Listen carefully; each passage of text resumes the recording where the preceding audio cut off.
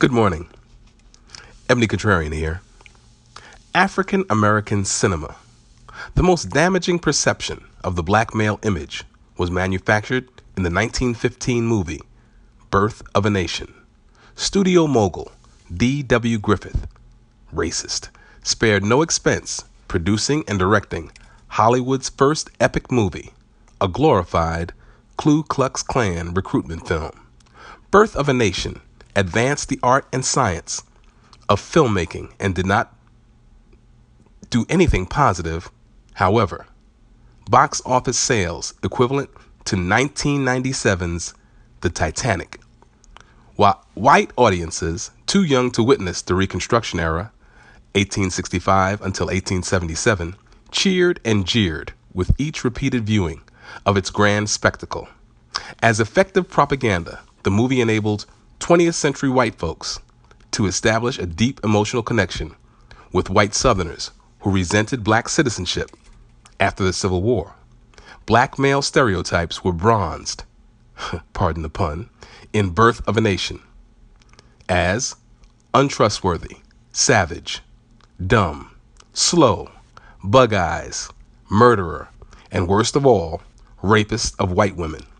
To slightly rewrite a phrase coined about the film, it was like rewriting history with lightning. Based on strict criteria that ignores racial propaganda and historical truth, Birth of a Nation is indeed a milestone of artistic cinema. But in the 21st century, should a milestone of artistry and epic scale be the only criteria to keep it on the American Film Institute's 100 Greatest American Films list? For overcoming obstacles in a society that permitted little room for self-confident black entrepreneurs, we are forever indebted to one Oscar Micheaux for creating Black Roadshow cinema. Oscar Micheaux, from 1918 onwards, his 44 films were loved by black audiences without seeking white approval. Given the low earning power of black folks at the time, however, he could not earn big bucks like his white counterparts. With a wealthier African American market, like Tyler Perry enjoys today, he could have built a strong movie studio that sustained Hollywood acting, writing, and directing talent. In the absence of a strong black movie studio, most professional black actors in the 1920s and 40s earned a living in limited number of Broadway roles or elbowed for nanny or butler roles in Hollywood.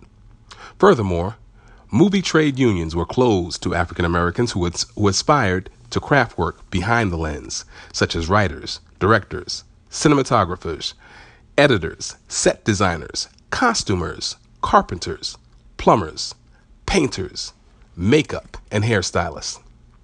Another horrible legacy was visited upon an infant black Hollywood in 1925 with Stepin Fetchit, or, as he's really known, Lincoln Theodore Monroe Andrew Perry. When he arrived, beginning in 1925, he played in 51 movies, became a Hollywood star to white fans, and became a millionaire during the Great Depression. Unfortunately, his ingratiating style of acting was the perfect metaphor to slander one race of people for the entertainment of another.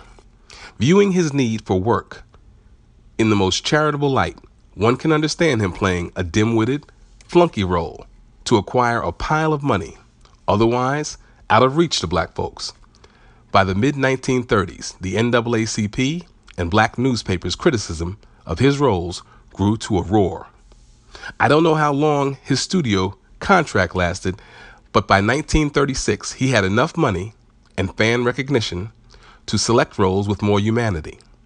If he did not get at least one each year to offset the demeaning roles, he could have left for Broadway, the same as other black actors did.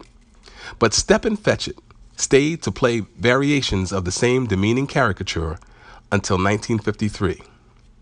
To movie studio executives, Stepin Fetchit created a bankable role to spin off and repeat with other actors. Raised with racial stereotypes and blinded with greed, they failed to imagine African Americans in non-Fetchit, non-servant roles. Only musicals that showcased our natural rhythm, were a pleasant exception permitted in Hollywood movies. In the latter cases, black musicians, dancers, and singers, including Bill Bojangles Robinson and Paul Robeson, were recruited to deliver that natural rhythm. Fortunately, after years of NAACP protests and notable black actors turning down work in Hollywood, a touch of dignity snuck in the back door. Ebony Contrarian, out for now.